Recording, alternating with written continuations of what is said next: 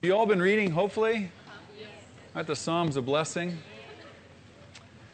And I want to share with you, out of 4 of the Psalms, that I found especially a blessing to me.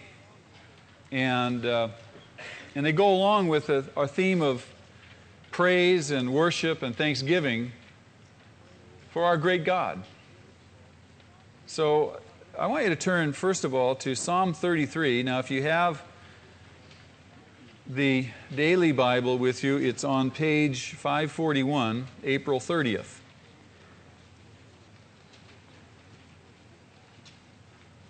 Psalm 33.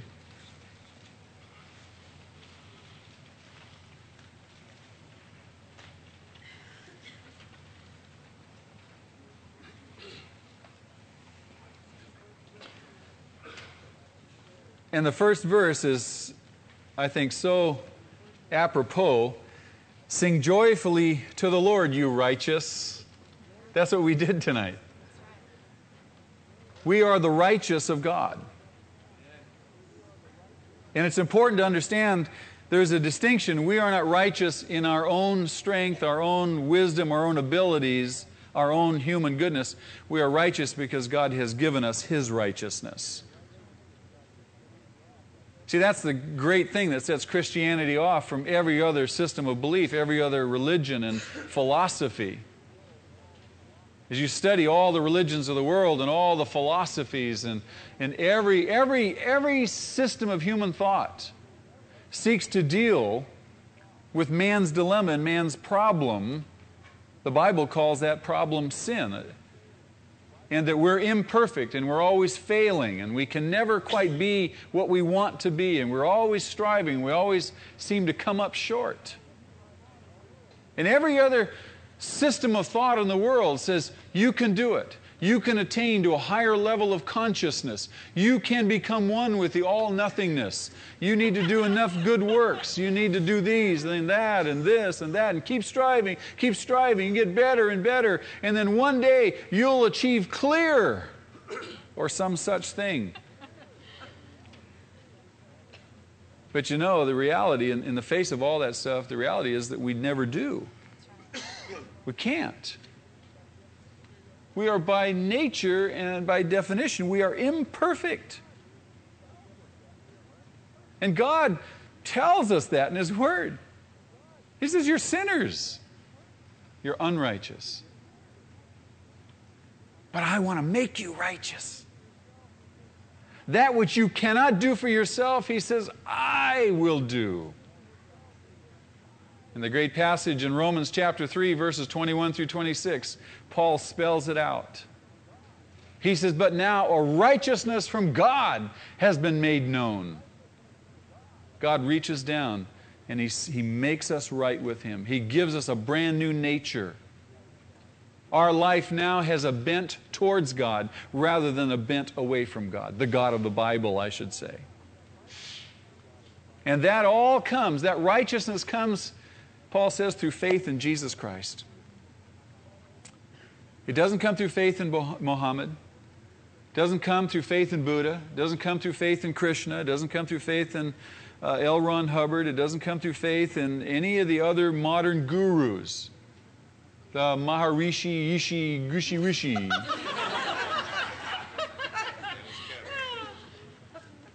It comes through faith in Jesus alone. And we believe that. And the moment we realized that is true, we believed it, we put our faith in Jesus, something happened to us. Now, in terms of practical righteousness, we're not perfect. But we have God's righteousness given to us. He looks at us as He looks at Jesus. Do you know that? That's how He looks at you. We don't look at ourselves that way, do we? No, we look at ourselves as we always looked at ourselves. Oh, wretched, wretched man, wretched woman that I am. But God doesn't think that way, and He doesn't look that way. Because what Jesus did on that cross 1,900 years ago, and we're going to celebrate that again with communion tonight. I was thinking earlier in the evening about communion and what it all represents, and I was thinking here is the Bible says God took on flesh. God, the one we worship, the one we sing to, the one we came and picture, came down to this earth, put on human flesh, and then died on the cross for us. God, the Creator. I can't get my mind around it. You know what I'm talking about? It's too great a thought for me. But He has made us righteous by our faith in Christ. And what we've done is we've acknowledged that tonight. We have sung to Him. And the psalmist goes on and he says in that verse, it is fitting for the upright to praise Him. It's the only thing we can do. This is what makes sense, that the upright, those who have been recreated, born again, made new, praise Him. It's fitting. And you can't do it unless you're born again, truly born again. You cannot do it. You may try, but you cannot do it. There is no joy, real joy, welling up down deep inside of you unless you are born again. Isn't that true? And in the midst of your praise, you say to yourself, something has happened to me. You're not just singing songs. They're not just choruses that you're joining in with. God has changed you. He has made you among the righteous. And so we sing joyfully to the Lord. We praise the Lord with the harp. We make music to Him on the 10-string lyre. And I'll bet you when David played that 10-stringed instrument, he used all 10 strings. Sing to Him a new song and play skillfully and shout for joy. Sing to Him a new song. Oh, our worship teams are constantly writing new songs, constantly putting Scripture to music. And even some of the old songs that we sing them as if they're new, don't we? Do Lord, oh do Lord. We sing it with joy, and we sing it as a new song unto the Lord. And the Bible says, and we played before, and we should play skillfully. All of our musicians and our worship teams, we have some 50 people on our worship teams. 50 people who volunteer weekend after weekend, who serve playing instruments, singing, skilled musicians. Can you imagine in Israel when David assigned all the singers, there were some 6,000 musicians? Can you imagine? 6,000 musicians and singers going out and praising God, playing skillfully and singing joyfully before the Lord. He says, for the word of the Lord is right and true, and He is faithful in all He does. The Lord loves righteousness and justice, and the earth is full of His unfailing love. The earth is full of His unfailing love. And again, you have to have eyes to see when you look around. If you don't have eyes to see, you miss it all over the place. He's faithful in all that He does. All that He does, God is faithful. He has a plan and a purpose, and He is faithfully carrying that purpose out. We can have absolute confidence and surety to that. God is faithful in all that He does. He says, by the word of the Lord were the heavens made. God spoke the heavens into existence. Their starry host by the breath of His mouth. He gathers the waters of the sea into jars, and He puts the deep into storehouses. Let all the earth fear the Lord. Let all the people of the world revere Him.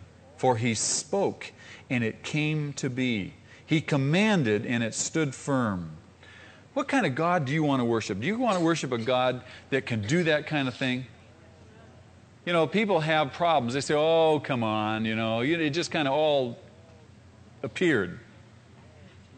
It was just all here. No. God spoke it all into existence. That's what the Bible says. That's a basic tenet of faith. And it seems to me that if I'm going to worship a God, I want to worship a God that's that powerful and can do that. I don't want to worship some puny God that can't do anything. I'm serious. A God that can speak to nothing and nothing can become something. God who can raise from the dead, a God who can do things that you and I can't even begin to think. The Bible says beyond what we can ever hope, think, or imagine. These are the things that God does. We should believe Him for great and mighty things. We had a book of the month some months ago, last year I think. The title was, Your God is Too Small. For most people today, living in this Western culture, our God is too small. We live in a very materially oriented world. While we acknowledge the spiritual realm, we don't really make inroads into that spiritual realm as God intends for us to do. We don't live in that spiritual realm as God intends for us to do. And hence, our view of all of that is rather narrow. Our God is too small. There's a whole lot of people say, well, I don't know if God wants to do that. You know what I'm talking about? But here the psalmist is just extolling His creative power. He says there's nothing impossible for Him. He is to be praised. He's to be enjoyed. He's to be worshiped. He's to be blessed. He's to be exalted. He is an awesome God. I wish I had Alan up here. We'd sing that song. Oh, my. He spoke and it came to be. He spoke and it came to be. Wow. He commanded and it stood firm. The Lord foils the plans of the nations. He thwarts the purposes of the peoples. But the plans of the Lord stand firm forever. The purposes of His heart through all generations. There are multitudes and multitudes of peoples who don't know God. Multitudes of nations who don't know God. And we have the great privilege of telling them about Him. But there's lots and lots of people who plot against Him, who resist Him, who don't believe in Him, who ridicule Him. And yet the Bible tells us here that He will foil the plans of the nations and He thwarts the purposes of the peoples. But His plans stand forever, the purposes of His heart through all generations. Blessed is the nation whose God is the Lord, the people He chose for His inheritance. Israel, you remember, was to be that nation. And they were to be a light to all the nations around them, a living testimony, witness that their God was the only one true, powerful God, and all the nations were to see that. And they were blessed awesomely. From heaven, the Lord looks down and sees all mankind. From His dwelling place, He watches all who live on earth. He who forms the hearts of all, who considers everything they do. No king is saved by the size of his army. No warrior escapes by his great strength. A horse is a vain hope for deliverance. Despite all its great strength, it cannot save. You know, there's so many people putting their hope and their trust and their dependence on so many other things. As the prophet said, trusting in chariots and horses, when in fact we put our trust and our hope in the Lord. The eyes of the Lord are on those who fear Him and on those whose hope is in His unfailing love, to deliver them from death and to keep them alive in famine. We wait in hope for the Lord. He is our help and our shield. In Him our hearts rejoice, for we trust in His holy name. May Your unfailing love rest upon us, O Lord, even as we put our hope in You. You know, as you think about your life, what would an outside observer conclude if he were to observe your life, look at your life, in what you put your trust in? Horses or the Lord? And there's lots and lots of people professing Christians who truly are not putting their trust in the Lord. They're putting their trust in lots of other things, but not in the Lord. And that's a constant tension for our life. Constant tension. witness, how many times do we run off impulsively and do things without first inquiring of the Lord, waiting upon the Lord? Just look at your life. You run off and you do something, and only later you think, oh gosh, I never took this to the Lord, really. I never inquired of the Lord. I never waited on the Lord about this subject, about this issue. I just rushed off impulsively. And all that tells us about our life is that we really don't trust in Him. We really don't hope in Him. Only when things go wrong do we go, oh God, help. Rather than waiting upon the Lord, waiting upon the Lord, waiting upon the Lord. Waiting does something for us and to us, doesn't it? Waiting is not one of our favorite things. But you know what? It's one of the best things. We need it. Because we are impulsive. We are egocentric. We think we know what's best. We think we can handle it. Well, I know. You don't understand like I understand, you see. When in fact, we need to wait on the Lord. We need to wait on the Lord. Trust in Him. Our hope is in Him. He is sovereign. He knows every single detail. That's what the psalm is telling us. He knows everything that's going on. He created it all. His hand is upon us. We can wait on Him. And not be like Saul. You remember Saul? Impulsive Saul. Inquire of the Lord and learn to wait on Him. May your unfailing love rest upon us, O Lord, even as we put our hope in You. Our confidence is in You. And we wait upon You. Is that encouraging to you? Yes. Turn to Psalm 103. Now that's on page 550, May 2nd. Psalm 103.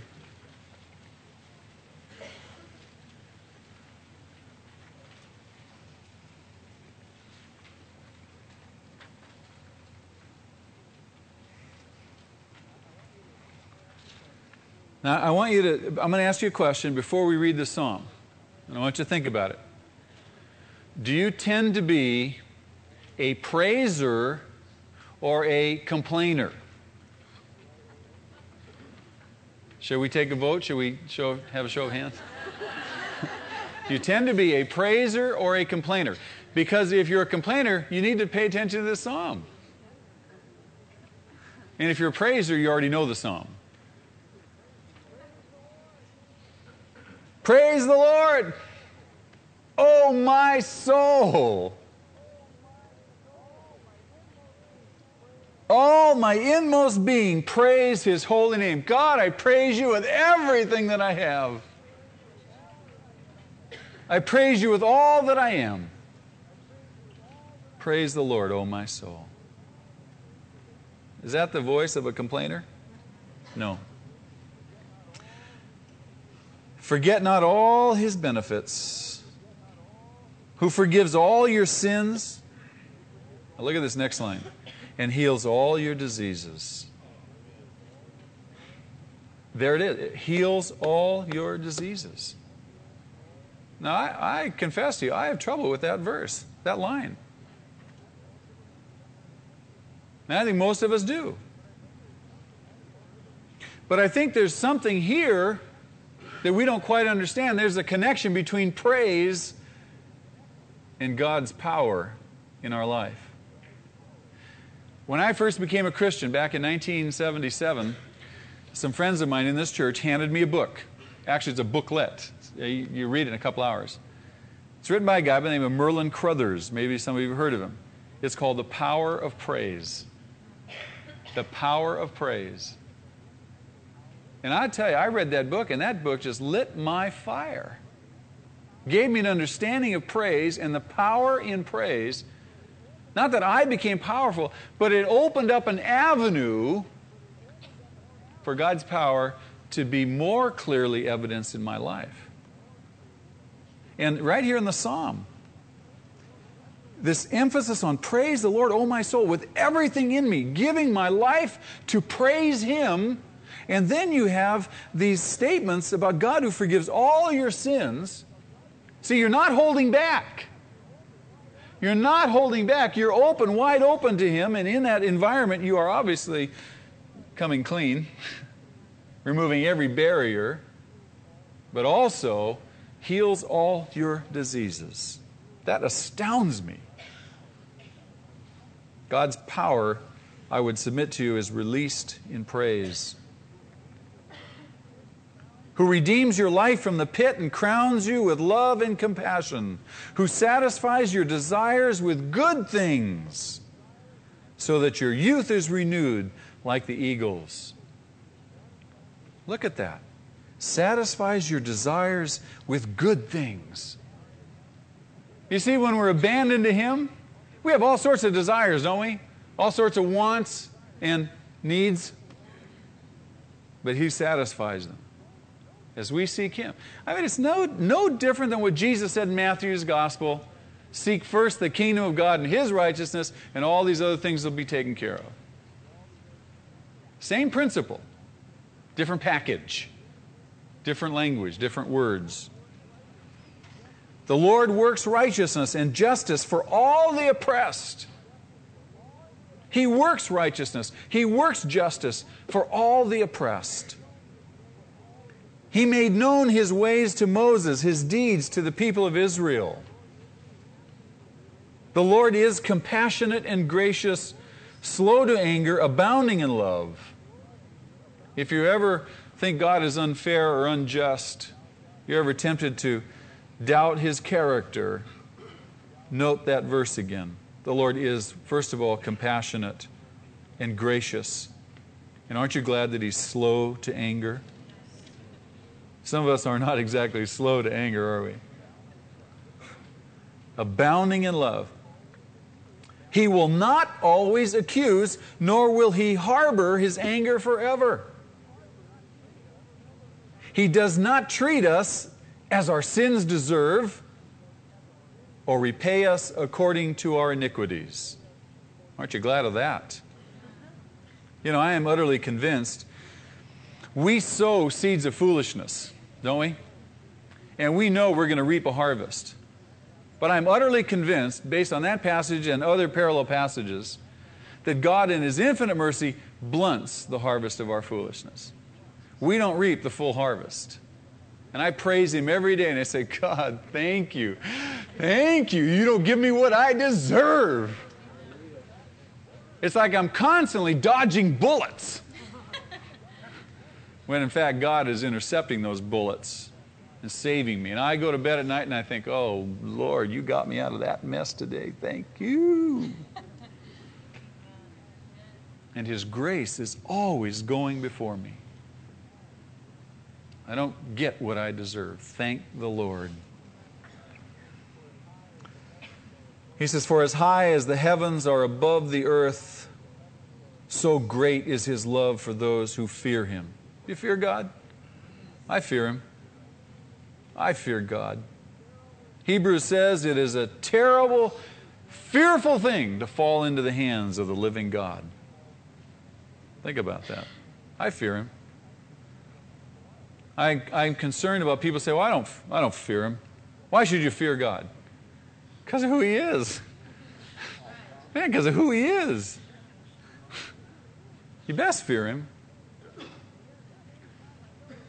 And yet at the same time, I know He loves me and I can go to Him any single moment of any single day. My son loves me dearly. He has no fear of coming and putting his arms around me, hugging me, kissing me. We wrestle together on the floor. I lay down with him at night. We do all kinds of things together. We have a very intimate, loving, close relationship. But you know what? He fears me. He has a healthy, healthy respect of his father. That's as it should be. And we should have a very, very healthy respect, albeit a fear, of our Heavenly Father, and yet at the same time, there'd be no problem with us going to Him, no problem with us doubting His love and His care for us. The Bible says that God disciplines those He loves. And a loving father, a genuinely loving father, will discipline, will train his child in the ways of righteousness. So we have that great confidence. And the psalmist rehearses this for us. He says, as far as the east is from the west, so far has He removed our transgressions from us. As far as the east is from the west, our sins have been removed. We've been forgiven. And He doesn't remember them anymore, so why should we? The devil is the accuser of the brethren, and he'll come and try to get you to remember all your failures and your sins and get you all bummed out. But remember, our transgressions have been removed as far as the east is from the west. As a father, He has compassion on His children, so the Lord has compassion on those who fear Him. For He knows how we are formed. He remembers that we are dust. As for man, his days are like grass, and he flourishes like a flower of the field. The wind blows over it, and it's gone, and its place remembers it no more. But from everlasting to everlasting, the Lord's love is with those who fear Him, and His righteousness with their children's children. He says it's a heritage that's passed on. Those who really fear the Lord, those who learn to walk in faith and obedience before the Lord, those who are learning to trust Him, those who are learning to praise Him and give Him glory, the Bible says that their children's children will walk in His righteousness. There's a godly heritage that God wants to pass on to the next generations. So we make an investment not just in our own life when we fear God, when we walk after Him, when we trust Him. We're making an investment in the next generations of people. With those who keep His covenant, remember to obey His precepts. The Lord has established His throne in heaven, and His kingdom rules over all. There is no other kingdom but God's kingdom, and it rules. Praise the Lord, you His angels, you mighty ones who do His bidding, who obey His word. Praise the Lord, all His heavenly hosts, you His servants who do His will. Praise the Lord, all His works, everywhere in His dominion. Praise the Lord, O my soul. Wow, didn't you love that psalm? I love that psalm. That is powerful. You meditate on that, and you memorize that psalm, you begin to just speak that psalm out and rehearse that psalm. And you will too say, praise the Lord, oh my soul, with everything that's in my being. I want you to pass on to Psalm 119. No, we're not going to read the whole thing. I heard the murmuring start up.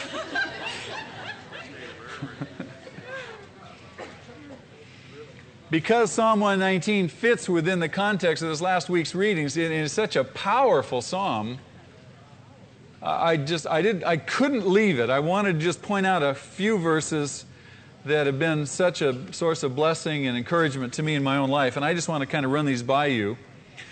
In the first set, now each one of these, there's 22 stanzas, if you will, and each one is under the heading of a letter of the Hebrew alphabet. There's 22 letters in the Hebrew alphabet. And interestingly, in the Hebrew version, every verse, the first letter of every verse starts with the first letter of that particular letter of the alphabet under which it's found. So under the first setting, now in the Daily Bible, you don't have the verses numbered, but verses 5 and 6, for those of you that do have them numbered, say, oh, that my ways were steadfast in obeying your decrees. God, I wish I was more faithful. Oh, Lord, I wish I was more steadfast in obeying you. Then I would not be put to shame when I consider all your commands. You ever read God's Word and feel put to shame sometimes? Oh, I fall short there, I missed it there, I missed it there, I missed it there. And at the same time you say, God, I wish I was more steadfast. You see? And so the psalmist understands. Under the letter Beth in verses 9 and 11, how can a young man keep his way pure? By living according to your word. How can I keep my life pure? Quite simply by living according to God's word. Verse 11 says, I have hidden your word in my heart that I might not sin against you. I have hidden your word in my heart. What's he talking about? You know, there's an old saying that says garbage in, garbage out, right? What do you expose your mind to? What do you think? The kinds of thoughts you think and so forth. That's all he's talking about. He says, I've taken your word and I put it into my life. I've memorized it. I meditate on it. I've integrated your word into my life to ensure the fact that I will not sin against you, that I will not violate your commands. Because I'm always finding myself thinking your word, because I've hid it into my heart. I'm thinking about you. I'm thinking about your word, about your righteousness. Turn over to May 3rd, under the Hebrew letter Teth, verses 67 and 71. I love these. Before I was afflicted, I went astray, but now I obey your word. It was good for me to be afflicted so that I might learn your decrees. Before I was afflicted, I went astray. But you afflicted me, spanked my behind. Now I know your word. Now I walk the straight and narrow. It was good that I was afflicted. You see, we look back with 20/20 hindsight. I wouldn't want to go through that again, but I'm sure glad I did, because it taught me a good lesson. Right? Isn't God's word rich? I love it. Turn the page to Lambda, verses 92 through 94. If your law had not been my delight, I would have perished in my affliction. I will never forget your precepts, for by them you have preserved my life. Save me, for I am yours. Save me, for I am yours. And then right down below, verses 97 and 98. To all perfection I see a limit, but your commands are boundless. Oh, how I love your law. I meditate on it all day long. In verse 105, under the letter Nun, your word is a lamp to my feet and a light for my path. Isn't that beautiful? Isn't that beautiful? I want you to turn over to Psalm 139.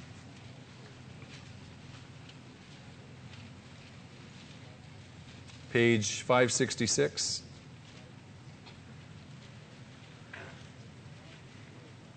And I want you to enjoy this psalm as we read it. O Lord, you have searched me, and you know me. You know when I sit and when I rise. You perceive my thoughts from afar. You discern my going out, my lying down. You are familiar with all my ways. And before a word is on my tongue, you know it completely, O Lord. God, you know me. You know everything about me. Why do I try to hide? Why do I continue to live in denial? You know all there is to know about me. Do you remember in Genesis, after the man and the woman had disobeyed God? And they hear the sound of the Lord God walking in the garden in the cool of the day. And they run, and where do they go? They go run and hide in the bushes, don't they? And the Lord God calls out to the man,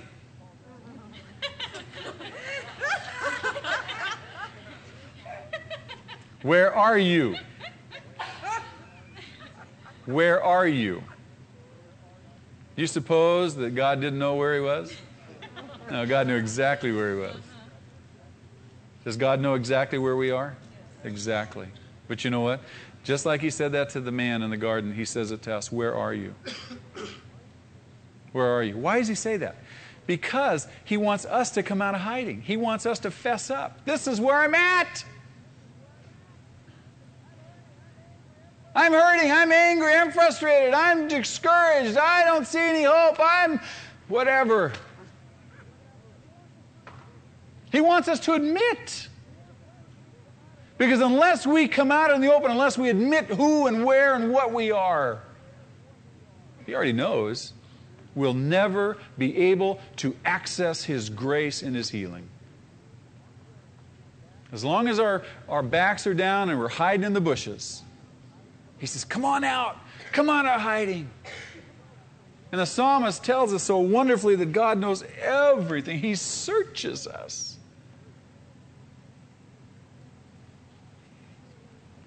You hem me in, He says, behind and before. You have laid your hand upon me. Such knowledge is too wonderful for me, too lofty for me to attain. Oh, Lord. Where can I go from your Spirit? Where can I flee from your presence? If I go up to the heavens, you are there. If I make my bed in the depths, you are there. If I rise on the wings of the dawn, if I settle on the far side of the sea, even there your hand will guide me, and your right hand will hold me fast. I love that. Your right hand will hold me fast. I cannot escape from you. If I say, surely the darkness will hide me, and the light become night around me, even the darkness will be not dark to you. The night will shine like the day, for darkness is as light to you.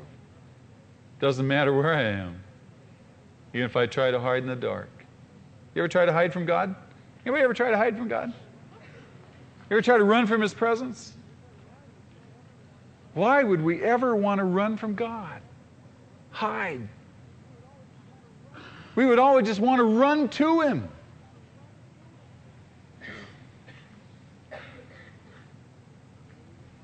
For you created my inmost being, and you knit me together in my mother's womb. I praise you because I am fearfully and wonderfully made. God, awesome, the human body. The human being, incredible miracle. Even as a non-Christian, when I studied biochemistry and anatomy and physiology and studied the human body, I was utterly amazed. I was amazed at the infinite detail and all the feedback systems and all the interconnections. The whole endocrine system is amazing. And now, in the light of what God tells me, I indeed say, I am fearfully and wonderfully made. Fearfully and wonderfully made. Your works are wonderful. I know that full well. My frame was not hidden from you when I was made in the secret place, when I was woven together in the depths of the earth. Your eyes saw my unformed body. All the days ordained for me were written in your book before one of them came to be. Before we were born, before we were conceived, God had all the days of our life written out for us. Isn't that glorious? Is God in control? Can we trust Him? Oh, yes. How precious to me are your thoughts, O God. How vast is the sum of them. Were I to count them, they would outnumber the grains of sand. When I awake, I am still with you. You have not left me. You're still there. If only you would slay the wicked, O God. Away from me, you bloodthirsty men. They speak of you with evil intent. Your adversaries misuse your name. Do I not hate those who hate you, O Lord, and abhor those who rise up against you? I have nothing but hatred for them. I count them my enemies. David is saying, God, your enemies are my enemies. Now he's speaking out of his intense love for God. And his intense love for God makes anyone that does not love God a vile enemy. He just says, God, do away with them. Have you ever felt righteous indignation at evil? I mean, righteous indignation at evil, injustice. Haven't you felt like saying, God, call down thunder from heaven? Yes? That's what you see. See, you're in the presence of the Lord. You're meditating on the Lord. You're so filled with excitement and joy for Him and His graciousness. And then you see injustice, unrighteousness, and you're filled with indignation. And all you can do is say, God. And then later on you repent. And you say, search me, O God, and know my heart. Test me and know my anxious thoughts. See if there is any offensive way in me, and lead me in the way everlasting. God, search my heart. Test me. Know my thoughts. Show me those things that are offensive so that I can distance myself from them, so that I may walk in your way. The last psalm I want us to read is next page over, Psalm 150. I want to invite the worship team to come and help us read this psalm. We have the cymbals and the horns and the tambourines and the flutes and the strings and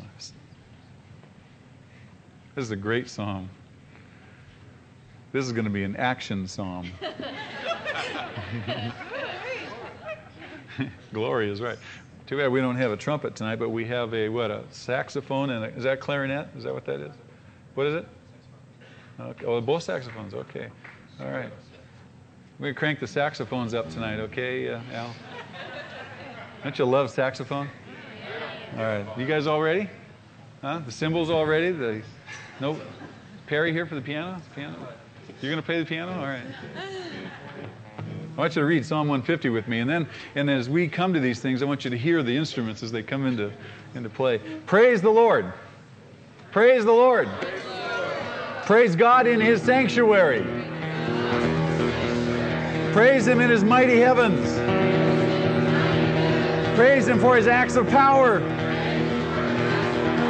Praise Him for His surpassing greatness.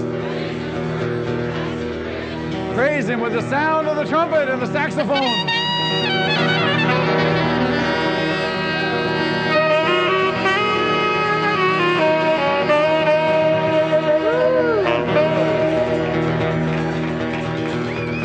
Praise Him with the harp and the lyre.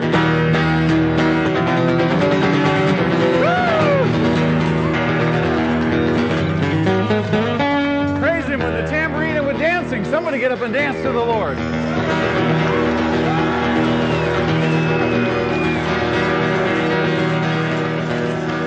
Praise Him with the strings and the flute.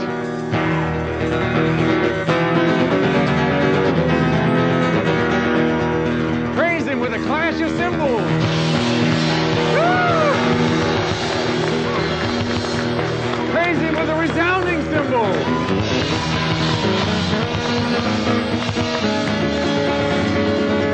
Let everything that has breath praise the Lord. Praise the Lord. Let everything that has breath praise the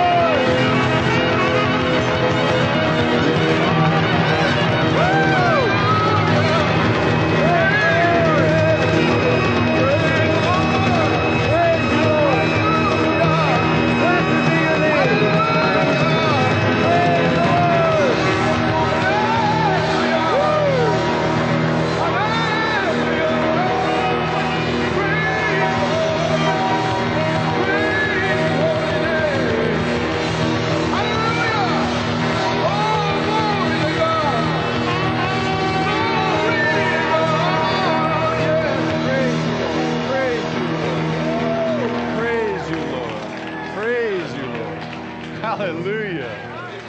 He is worthy to be praised. He is worthy to be exalted. He is worthy that we sing His praises. His love endures forever. Should we sing that?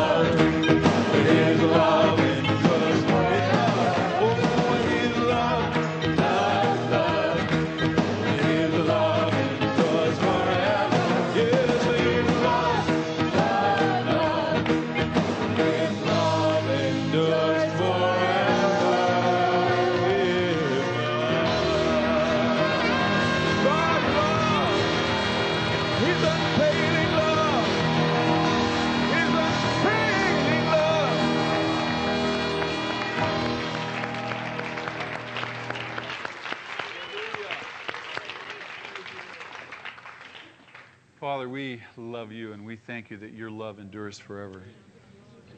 Lord, our hearts are prepared for communion.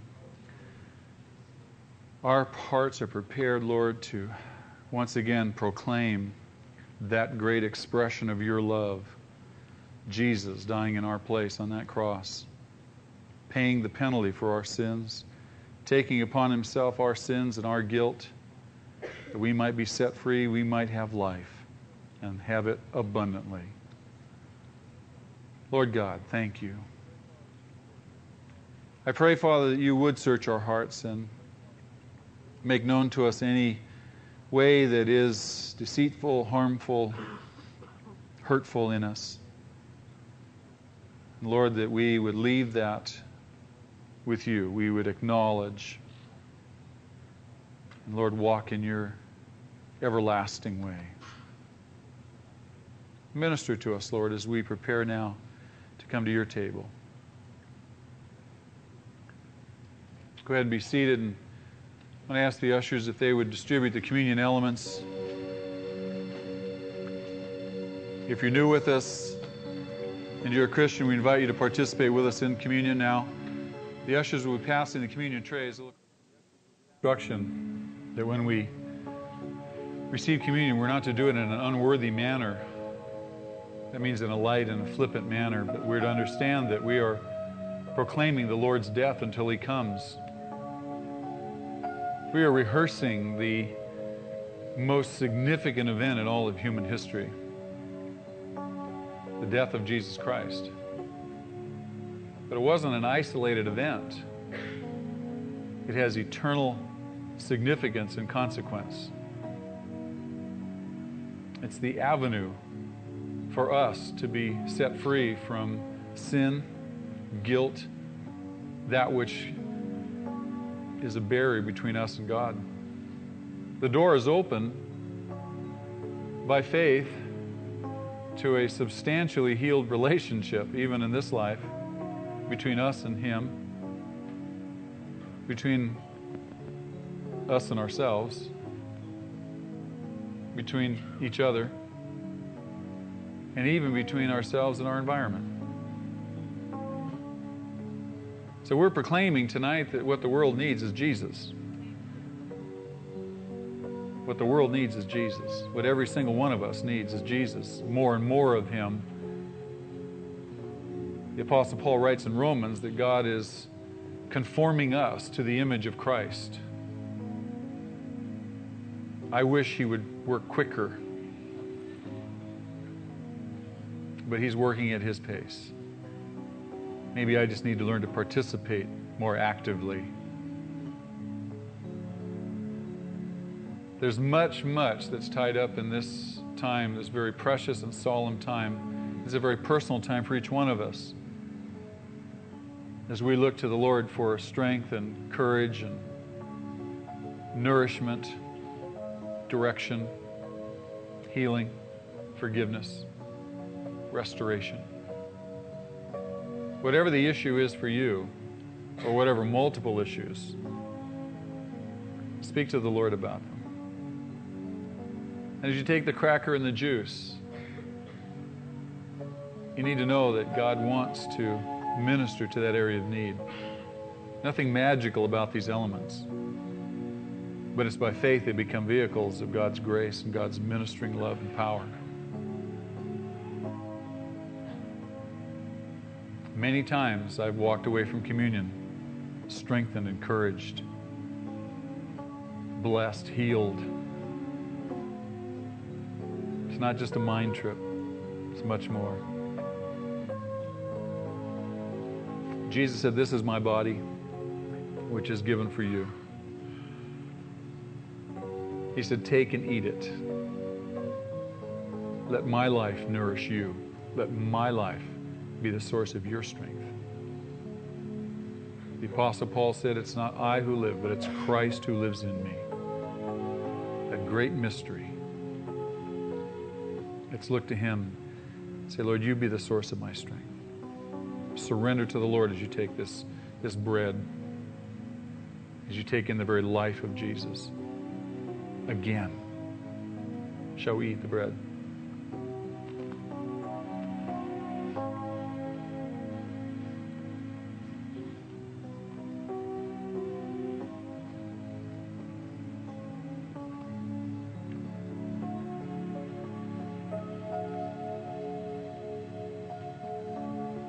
He lifted the cup amongst his disciples and he said, "This is the cup of the new covenant in my blood, which is given for you for the forgiveness of your sins." We've been washed by the blood of Jesus. That's a picture of the great cost of our sin, the great cost of our foolishness. It cost His blood, perfect blood. And yet He poured it out willingly for you and I. And He said, when you drink this cup, remember me.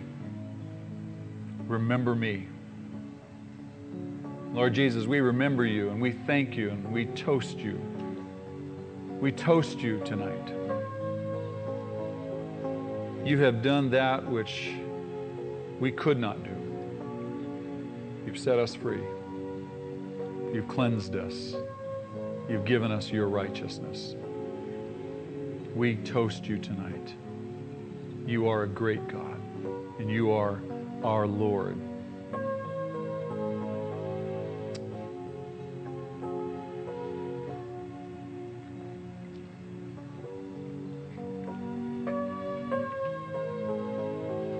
Thank you, Jesus. Thank you, Jesus. Thank you, Heavenly Father. And thank you, Holy Spirit. Amen. Amen.